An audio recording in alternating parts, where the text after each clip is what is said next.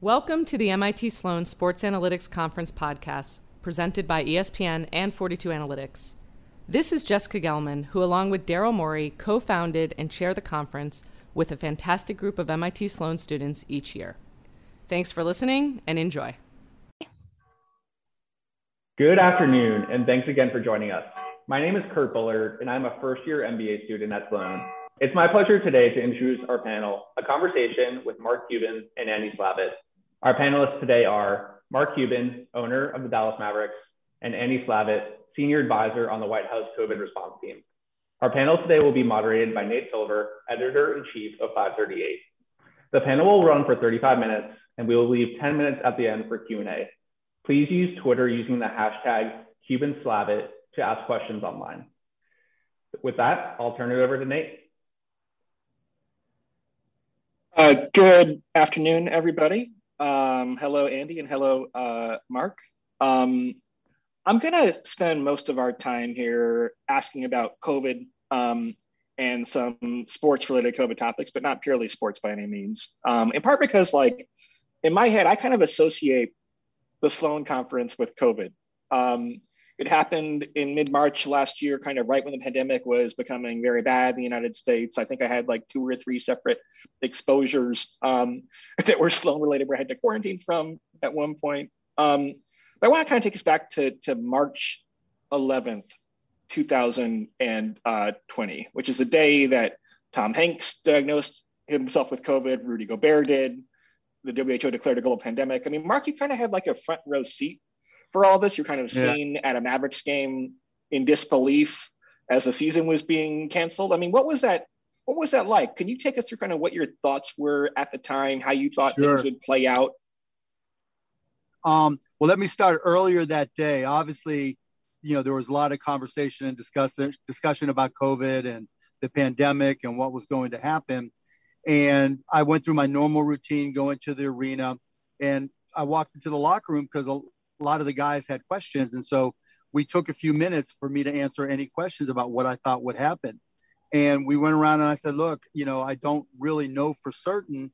And I remember Luka asking me the last question saying, there were things being canceled in Europe. Did I think that we'd have games canceled here in the NBA? And I'd say 5-10% chance. I don't really expect it, but we'll know when we walk on the court. Because the wisdom of the crowd obviously will tell us that, if there's a bunch of empty seats for a sold out game, then people are afraid. If there's not, then maybe they know something we don't, and we'll find out. And so we go out to the court, every seat was taken. Now, the no-shows, there's always a few, but there weren't many. And so the game went on, and I'm thinking nothing of it. And then in the third quarter, as everybody saw, I got the text saying that, or shown the text saying that the season had been suspended, and I was stunned, and so then, my mind started going, okay, what happens now, right? I've got a lot of responsibilities to the organization, my other businesses, my family, the country in general, how are we all going to respond to this? And, that's really where my mind went at that point in time. I mean, Andy, did you have a moment where, I think it's kind of tricky because I think one thing Mark is kind of getting at a little bit here is you can have an intellectual recognition that COVID was going to be pretty bad, right? I knew at the Sloan Conference, I was I kind of know objectively it's going to be the last time we have a big gathering like this for a while. I thought a while meant a few months and not a year and a half, right? But emotionally, it took longer to hit me. I was on a plane that day flying to see some family when the Gobert news hit and the Tom Hanks news hit. But do you have a moment where it registered for you, Andy, that COVID was going to be a really, really big problem for the United States? Yeah. Well, like Mark, I was also at an extremely huge basketball game. This is my son Zach's Minnesota semifinal varsity tournament game, and it was at the exact moment. But I go back a little bit earlier. It was in February, and some people who were studying pandemics sent me a graph, and a governor sent me a graph. And it was really showing kind of what's happened in South Korea and in Italy. And it was just at the beginning of when South Korea was flat and Italy's curve was going up. And I asked the question, well, what will it take for us to look more like South Korea than Italy? And the person said, oh, it's too late. And they explained to me, how, in fact, a lot of it's invisible, not being tested, can't see it, et cetera. And I remember standing in my hallway with sort of 50 consequences hitting me at the same time. And then a night later, I went on MSNBC, and just to show you how much this was in people's consciousness, there was a 54-minute show on other topics, including, Michael Bloomberg's non-consent agreements and all this. And in the last minute, they brought me on the show, and I said, "Hey, we might be having a pandemic here." And so obviously things happened very quickly after that. Yeah, I know it kind of happened at this background of the Democratic primary was all happening during this time. It was kind of a wild period. I want to ask both about the individual response and the governmental response and how those overlap. I guess I'll start with the governmental response to keep you on the line here, Andy. Let's say we do have now the benefit of hindsight. But let's say for some reason, the Biden administration takes over on January 20th, 2020. What would you have done differently? Was it already too late, or what were the key early, missteps? Yeah. Well, look, nobody was going to get it perfect, and I shouldn't pretend in a do-over the hindsight's easy. What I would say is, just judging by how President Biden has approached the vaccines, I think he would have approached things like testing and national testing in the same way, which is namely to aggressively take federal accountability in partnership with states, rather than what I think happened, which is that the federal government was very eager to get the country open, obviously, not doing nothing, but also not wanting to be responsible for everything that happened with the pandemic. And there were plenty of people inside the administration, by the way, who I think wanted to do more, but were afraid to get out a little bit in front of their boss, and who didn't want to treat this as aggressively. And I think when you have 50 states and territories, each with their own best effort, each trying to buy supplies, each trying to figure out a testing strategy in the middle of having shortages, in the middle of states which don't have real public health departments or budgets, and the federal government does, you're just hobbling yourself. And I think so. At some level, I think there is some fair criticism. There were also just plain mistakes that are made in the heat of battle. CDC had a couple of well-publicized errors and so forth. Do I think that was the whole equation? No, I don't. I think, the public's inexperience with pandemics in the U.S. really showed, as compared to places like Hong Kong and Africa and other parts of the world where they'd had more experience, and so reflexively they took public health measures more seriously. We had I think a much more prolonged debate about liberties and other kinds of things. So there are some things that I don't think government would have necessarily been able to control for, but there certainly were some things I think that they could have. Yeah, I remember being in New York in a couple of days after Sloan, right? Kind of, it was like you see a movie where like 25% of the people are removed from the picture. It was kind of eerie, right? And I'm like, oh, I can go and do all these things where it's not crowded, right? There's like not a line. It's hard to get into a restaurant, right? It was idiotic, of course, right? There was a ton of transmission in New York happening at the time. So the 25% of people were being smart. I was being dumb. But I mean, Mark, you mentioned before how you had a full capacity crowd at the Mavericks game that night. And you kind of are charged with predicting human behavior in a business context. I mean, what surprised you about people's response to COVID? Not a lot, because of the lack of information. The fundamental underpinning of all of this was a simple question: who do we trust with our lives? And we really didn't know who to trust. And when you don't know who to trust for something this important, everybody kind of looks inward and tries to make the best decision that they can. But when you do that with so little information, then you get a lot of disjointed, responses. And, the fact, like Andy mentioned, we put liberties first. We didn't go to people with, we didn't go where the expertise was.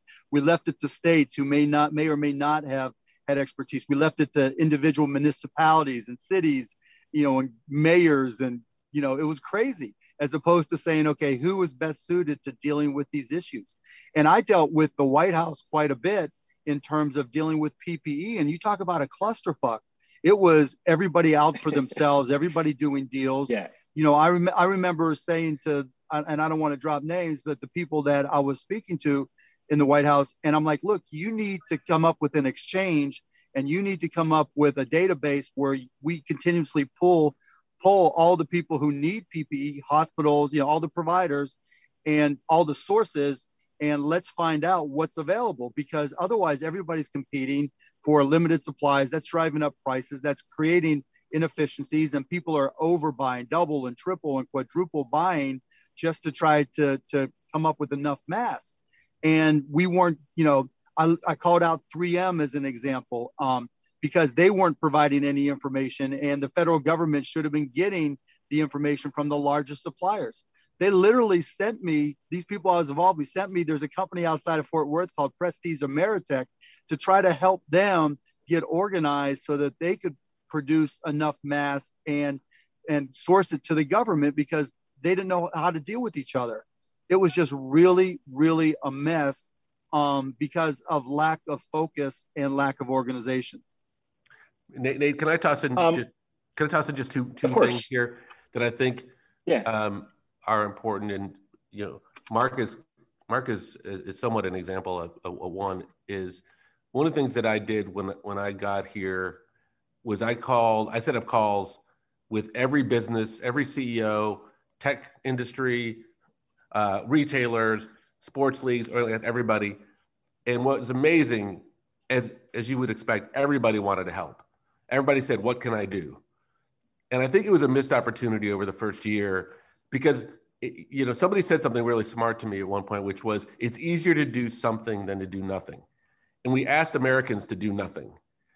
There was a period of time when people were sewing masks, and I think they felt productive and they felt involved. And I think that was good. But when they had no energy for stuff, it was just turned into mischief and trouble. And so I think we missed an opportunity to rally the country. Whether people liked the president or not, people, I think, would have rallied if he would have called on them. And I think, Mark, very early on, people may remember, made a statement about how he was going to care for the employees of the Mavericks. And what was so compelling about it is there was a void, and there was an opportunity for someone to step up and say, here's the way to do things. Here's a way to do things. Why don't you consider following? And we could have done that at greater scale. I think we would have been a lot better off, and it would have felt a lot better. The second thing is just telling the public the truth. Good news or bad news, straight facts. And because we're going to ask a lot of the public, and you are, when you ask the public to potentially risk their business, change their life, be away from their family, you got to basically say, look, folks, this isn't going to be over tomorrow.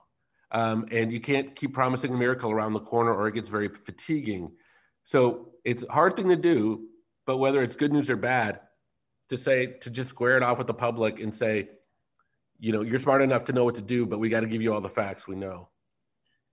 Yeah, I remember telling people, and I thought it was prescient at the time, because I'm like, everybody's saying, okay, if you have something in March or April, it might get canceled by the friend who had a vacation in May. I'm like, I'm sure by May you'll be fine, right? I think you'd actually taken time to produce a proper forecast. How long these pandemics last, right? And that probably wasn't very realistic, but yeah. I do want to ask a couple of sports related questions. So now, Andy, happily, we are kind of in a phase now getting back to some phases of normal in some parts of the country, at least. More and more people are being vaccinated. I actually went for the first time in more than a year to a live sporting event the other night. I went to a Yankees game. 20% capacity, you have to have proof of vaccination or a negative test. So it felt quite safe. But what do you feel about protocols like that? Is it too soon for people going back to live sporting venues? Is outdoors different than indoors? Does it differ in, say, Michigan right now, where they're having an outbreak? Is it too much to have full attendance like they're having in Texas right now? What do you think about that? So I would say that we are probably within a couple of months, we will be substantially close to that place. I would say that, putting aside regional differences for a second, if we get through what I think is going to happen with the remainder of the vaccinations, and they have the kind of effect that they've had in places like Israel, where you've got average of 7 people dying every day. They've got about 2/3 of their public has had their first shot. We have about 45% of adults the first shot. So when we get to that point, I think which I think we're very close to. I mean, a couple months sounds like a long time when you're looking ahead. It's not very long at all when you're looking behind you. If we can get to that place, I think we're going to be in really good shape. And let's think ahead. We want schools open in the fall. We want sports going on in the fall. We want all those things. So I think we got to suck it up for a couple more months. I don't think we're entirely there yet. Obviously, individual decisions are a different matter. There are a lot of low risk things you can do, particularly if you've been vaccinated. Just remember that, half the country hasn't been vaccinated yet. So we can't, what I find happens a lot is the same person the day before they're vaccinated is yelling and screaming about variants, and they're worried. The day after they get vaccinated, they're yelling and screaming about not being able to eat indoors at restaurants. It's human nature, but we're very split right now. And if you're in one camp, you got to remember that there's a whole bunch of people that are in that other camp. So you think vaccinated people should kind of be more careful than they maybe need to be as a show of solidarity, sort of? No, I think you should recognize that, like, the reason we're not opening up everything and all travel and all airport and all these things is because we've got a lot of people that still aren't there yet. The vaccines are not 100% effective. They're damn close, but there are breakthrough cases. There are people with immunological issues who can't take the vaccine. So as long as this thing is spreading, we're going to continue to have some measure of public safety measures in place. But when we get to a place like, I'm calling it 4th of July, I don't think we'll be at a herd immunity. But I don't think we as a country wait until we get to a herd immunity. I think we get to a reasonable place where it's safe for most people. Some people are probably going to continue to take precautions, but if I had to forecast ahead, I'd say that is, and which is dangerous to do. I'd say, we continue to vaccinate at the current rate. Lots of stuff will be open. Again, you as an individual, you've got a lot more freedom if you've had a vaccine. But if you're frustrated that your restaurant is only open 25% to the public or 50% to the public, you have to understand that's why. Mark, how do you feel about this notion of vaccine passports? At the Yankees game, you actually have some people using what's called an Excelsior passport. So why do you hate that idea? Hate it. And it's not even an individual liberty. It's almost an excuse for people not to get vaccinated. I think we need to just keep on pushing till we get to whatever that herd immunity number is. And by putting together a vaccine passport program, you're going to freak people out. The people who are least likely to get vaccinated are the ones that are going to rebel the most against a vaccine passport, and you're going to give them another reason not to be vaccinated. And that's just awful to me. Whereas we're starting to break down the vaccine hesitancy, and more people are realizing, like we had guys on our team, their grandma, or granddads got vaccinated, and that reduced their hesitancy and opened them up to taking it. If now you introduce a vaccine passport and the next thing you know is they're saying, well, that's just the first step towards, tracking this, and this, or taking my guns away or whatever it may be, how these things work, then I think that's awful. And so I'm not a fan. I think we just focus on, educating people that are hesitant to get the vaccine, and that kind of takes care of the problem itself. So if American Airlines says, as a business decision, we're going to be the airline for vaccinated people, and we're going to be the safest airline, you don't have to wear masks on American Airlines. Do you think they should have, A, do you think it would be a terrible business decision or a good one? And B, do you think they should have the right to do that? They have the right to do that, and they'll find out if it's good or bad. Yeah. It's like the same as a lot of other things where, in this country now, for better or worse, whether it's gun control or vaccine passports, we've defined these trigger issues as things we have to take a stand on, right? We're immutable in our positions. This is who we are. This is our brand identity as individuals.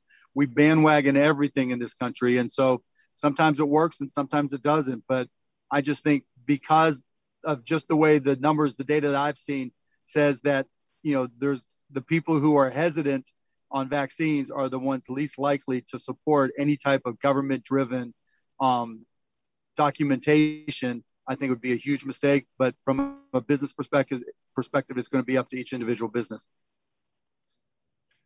Andy, we are at a point now where, fortunately, the number of vaccines going into arms every day has increased a lot to 3 point some million. Some days even you get to 4 million. But we're at a phase now where we're going from having a supply shortage to, I think it's not quite right to say a demand shortage. It's a little more complicated than that. But talk to me about vaccine access and hesitancy issues, right? There are a group of people in polls who say they want to get the vaccine, they haven't gotten it yet, right? There's another group who say, I'm kind of on the fence.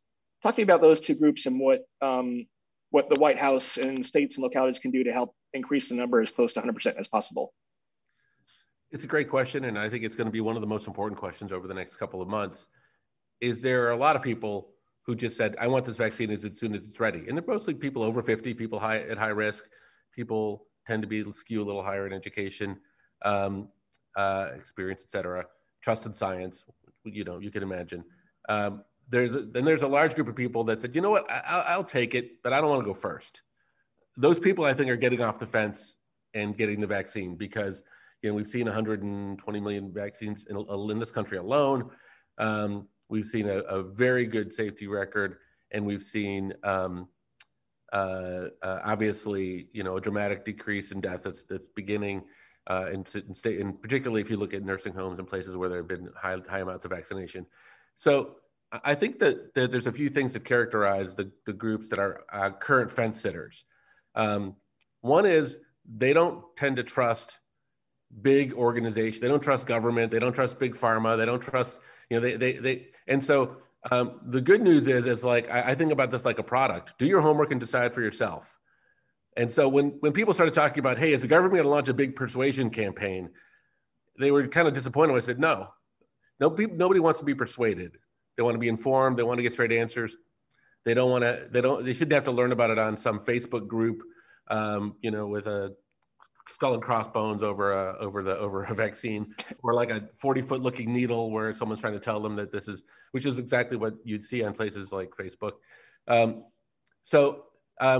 approach, if we had to describe it in a way that sounded like systemized and PowerPointy, and I don't particularly love the term, is really helping to inform trusted messengers. Most people say the people they trust are doctors, nurses, pharmacists, friends and family, people locally, church leaders. So our entire effort, the federal government, is just getting good quality information to those people. Second thing is friction. All of the behavioral economists tell us that there's a lot of people they're not anti-vaccine. They're not even negative. They're just like, they're not going to lift a finger to go get it. If they walked into a pharmacy and that pharmacy had vaccines available and said, hey, do you want one? They take it. Or they walked into the Mavericks game and, there was a station, they take it.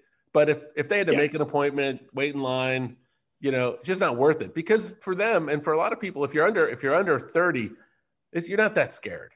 You're not that scared. So you do it, but you wouldn't make a lot of effort. So what the implication of that is, we got to go from these big mass vaccination sites to ubiquity, putting vaccines everywhere, having walk-in appointments everywhere.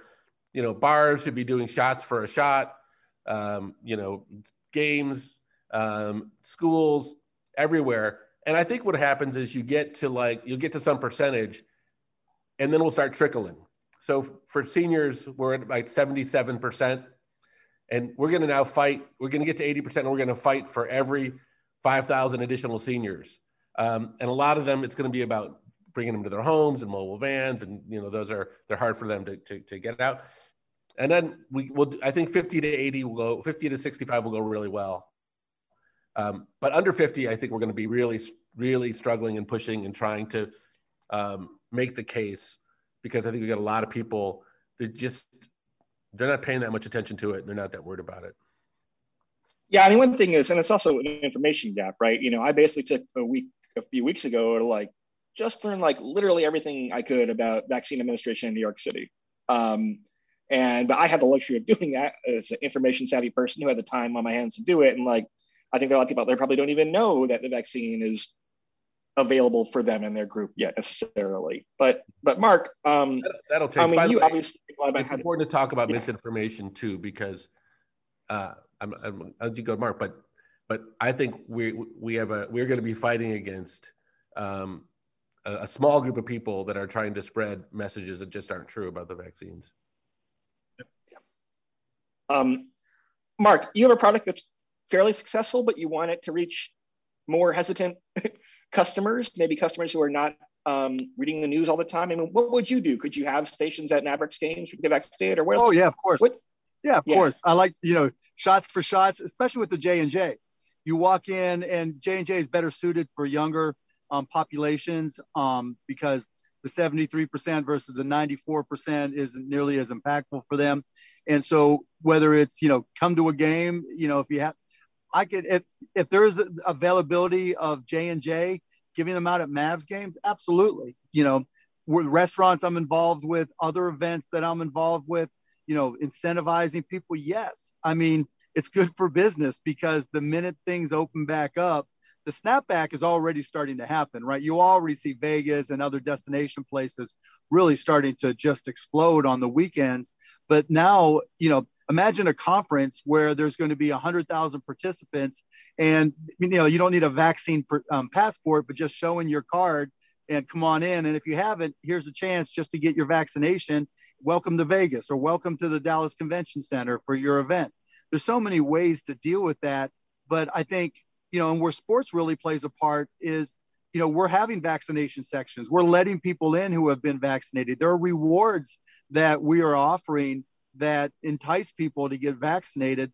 And to Andy's point, the more of your friends that have experienced positive outcomes, the more likely you're going to do it. And that the number of those people is just expanding exponentially right now, 4 million a day. And you'll get to the point where you'll have to explain to somebody in your family or somebody at work or others around you why you don't have a vaccine.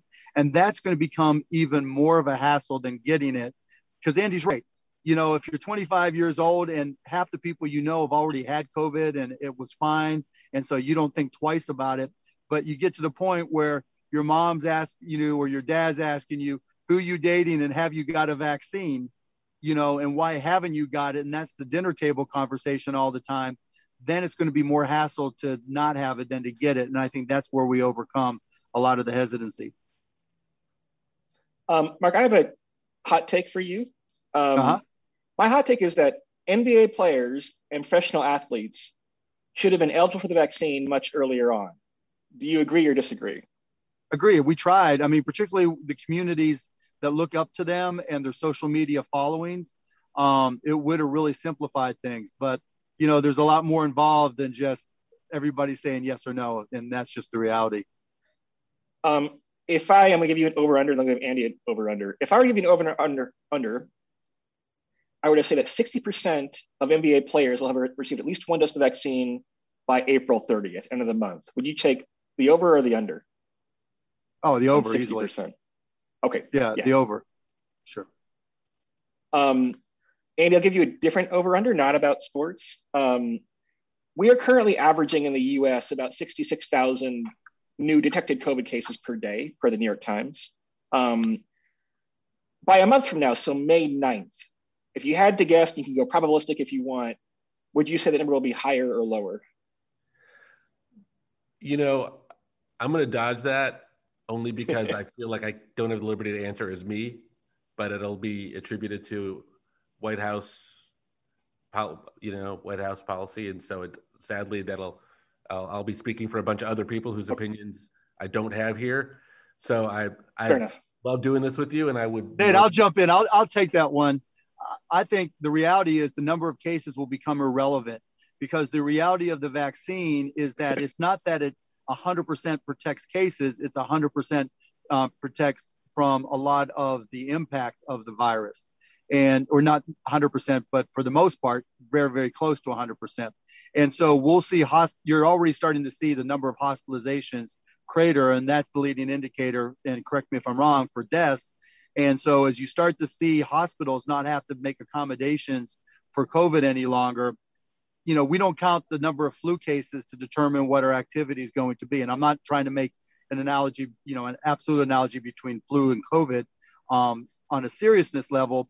But at the same time, in terms of just how we get back to daily activity and the things that alarm us, I think we'll pay far more attention to the number of hospitalizations and the utilization rates, because that'll really be the thing that matters. Because, according to, and Andy, correct me if I'm wrong, everything that I read, that it doesn't make you immune to catching something, but the viral impact and the impact on, of the virus is significantly lessened. So, the impact is not near where it was. And so I don't think we'll make as big a deal. The only thing I'd alter about that is that what you're saying, I think hopefully will be true in a short amount of time. Right now, hospitalizations are still trending up on a national basis, because in a few states they're trending up a lot because the variant is 60% or so more contagious. So we're seeing about 5 to 10% increases in hospitalizations right now, which is a little bit confusing because we got all these factors, some depressing it, some increasing it. But what you can say is if you look at Israel, which is a little bit ahead of us, hospitalizations are exactly what Mark is saying are way down. So this is where the really tough part for us, for all of us, for sure, but certainly from a messaging standpoint, from my perspective, is to message to people that we're so close but not there yet, because people really want to be there yet. And there's been no good news for so long that at the signs of good news that we're seeing, and Mark is absolutely right about deaths, people are back to if they go back to normal activity, the math works in such a way that the spread level increase along with the variant level increase means that enough people that are not vaccinated, mostly people under 50, are starting to get it because the variants, just consider the variants, call it 30 to 60, call it 50% more likely to get you. And enough people haven't been vaccinated yet that on a net basis, we're still going up a little bit. What it tells me is if there was no vaccination program, we'd be looking like Europe, right? We'd have a real spike right now. We don't, we've got this little tiny thing. And I think that little tiny thing is accounting for some more hospitalizations, and still 700 people died yesterday. So I agree with Mark about where this is headed. I would just ask the public to try to give us a couple more months. I mean, part of the messaging, because part of the messaging we're using to that end is like I'm using with my family, right? I have 3 kids, 11, 14, and 18, effectively, and only the oldest has been vaccinated.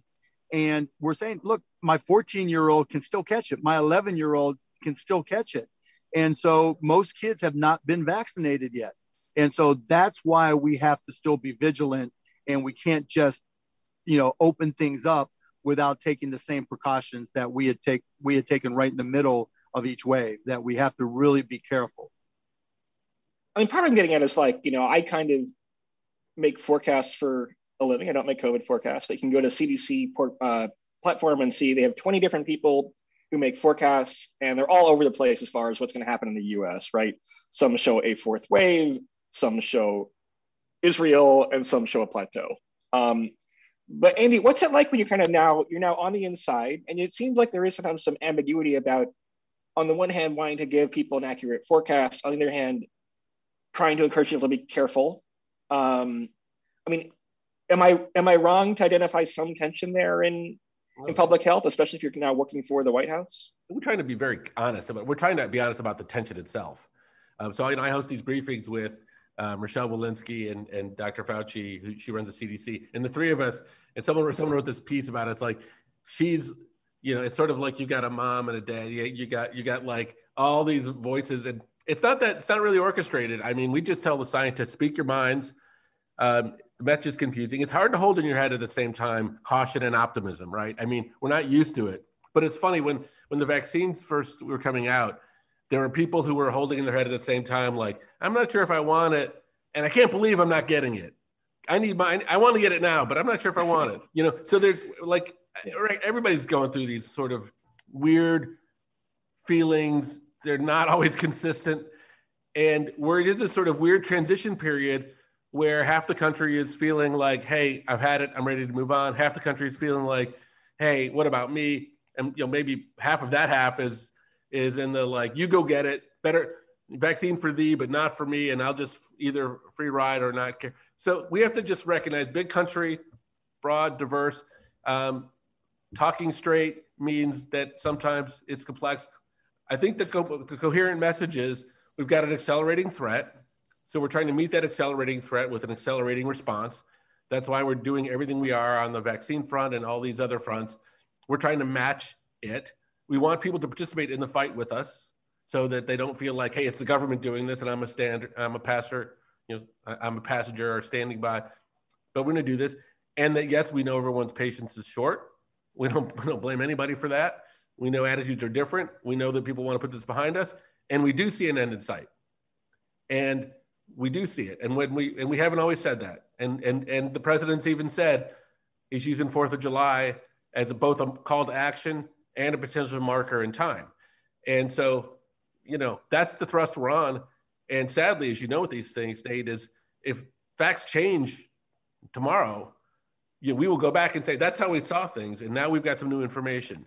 These variants caused people to start to feel differently about what's going to happen. And, your point about scenario and modeling, I get this model that has 4 or 5 variables to it, which creates like 60 some potential outcomes of how many people are getting vaccinated, what's going on with social measures, how quickly do vaccines wane in their effectiveness, what are the prevalence of variants, all of those variables. And you can imagine, like all the graphs, all the people on the call today can imagine, there's a graph for each one of those scenarios, and you debate and debate and debate what's likely to happen, and you're within a range, and there's room for lots of opinion in there. But what it tells you basically is vaccinate people as quickly as possible, try to wear masks as long as possible, and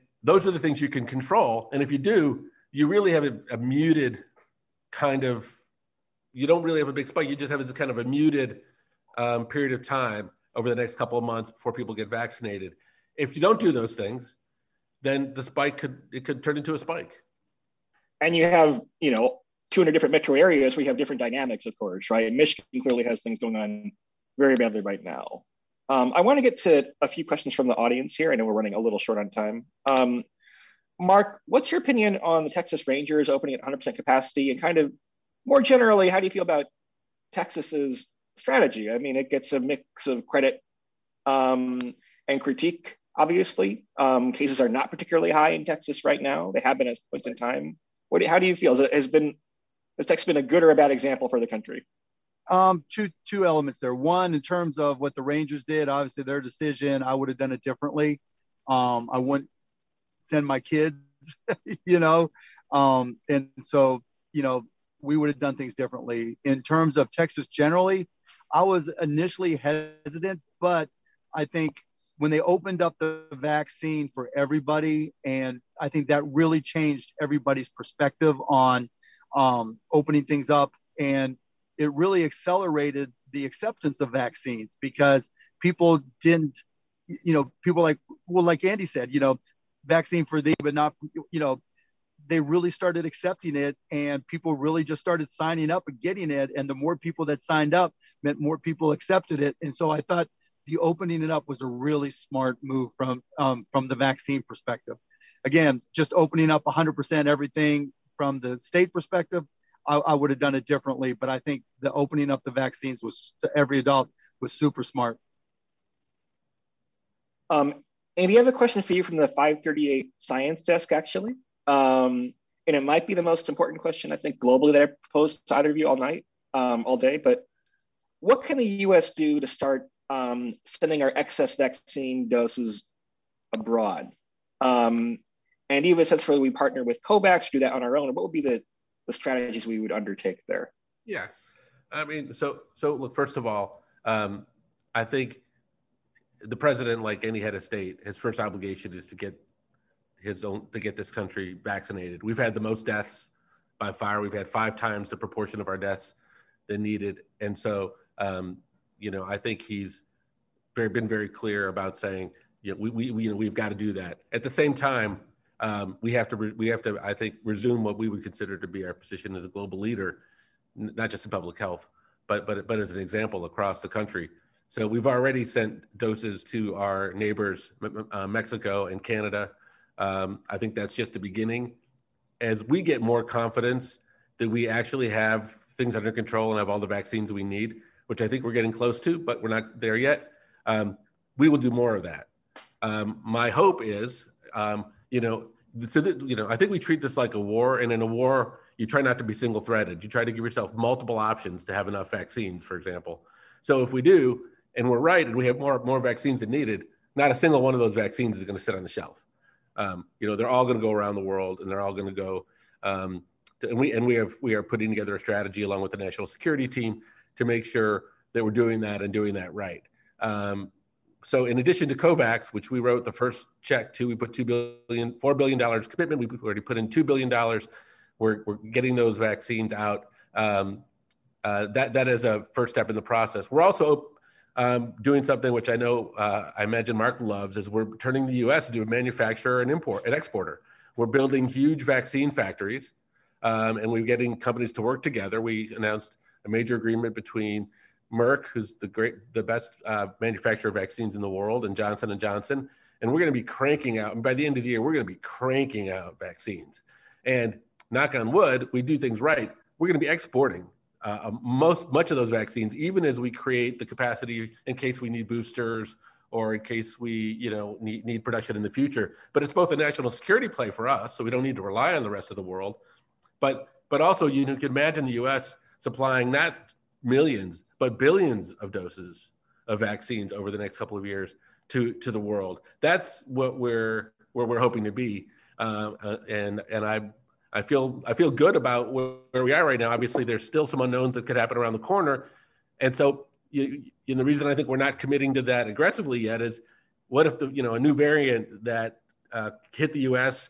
that the vaccines didn't work on or didn't work very well on, and we needed another 400 or 500 million vaccines here. Well, we want to be ready for that too. And so we're just getting ready. But I'm very because we're contracted for something like, I don't know how many total, right? But like 700 million doses or something. So that accounts for the possibility of needing a booster shot for some of these vaccines. And also adolescents and kids okay. Around the corner as well. But yeah, that's right. That does account for both of those things. Question for Mark. What has COVID taught us about the kind of sports fan experience, both maybe in arena and at home? And we have seen ratings be down this year across most sports. Do you think it tells us that we really need the in-person experience? It's essential. Do you think it tells us that there are more ways than ever to consume sports? Or what lessons have you taken away from fan reactions? Yeah, before I get to that, let me just jump in on Andy's point. Andy, I just hope we don't give Merck and those pharma companies windfall profits out of all this, that if we're giving them money, we're asking either for a windfall profits tax or we're getting some equity or something in return, because it is a business relationship. So put that aside. And then in terms of what we've learned, we learned this summer that if sports are out of season and competing with each other, it's very difficult to get the same numbers that you did in the past. We learned that cord cutting is a significant impact on our ratings, and we have to be adapted. And we're kind of all sports are in the middle of an innovator's dilemma in terms of traditional linear television versus streaming. Now, that's not necessarily a COVID thing, but where COVID really hit us with this COVID summer in particular, people changed their viewing habits because Netflix and all the streaming companies realized that they've got to invest heavily in amazing content in order to compete with each other. And so that's given where there were 500 channels and nothing on before, now there's an unlimited number of great content that is an alternative to sports. Now, that said, I think things come back in our favor because of that competition between all those streaming organizations for subscribers, and most importantly, retention it's very hard to come up with hits on an ongoing basis, and it's very expensive for them. And so I think they're going to come back to us, because when you have effectively a year-round season, because even our off seasons are now programmed, then sports become very valuable for retention. And so all these things came out of what we learned from COVID and the COVID summer. Yeah, they give me a ton of, I'm sure, PhD papers done about like things that we learned from this kind of natural experiment where we collected so much data in an unusual circumstance. On that note, we're already about 2 minutes over time. I only got to about half the questions I had for you, but there's so much to talk about here that's not a surprise. So thank you, Mark. Thank you, Andy. Look forward to talking to you both again soon. Thanks, guys. Thanks, Nate. Thanks, Mark. Appreciate it. This recording is the property of 42 Analytics and may not be published, broadcast, rewritten, or redistributed without the express written consent of 42 Analytics. Any opinions expressed by panelists are their own and do not represent the beliefs of the conference, 42 Analytics, or the MIT Sloan School of Management. 42 Analytics Educational, Inc. reserves all rights in the content.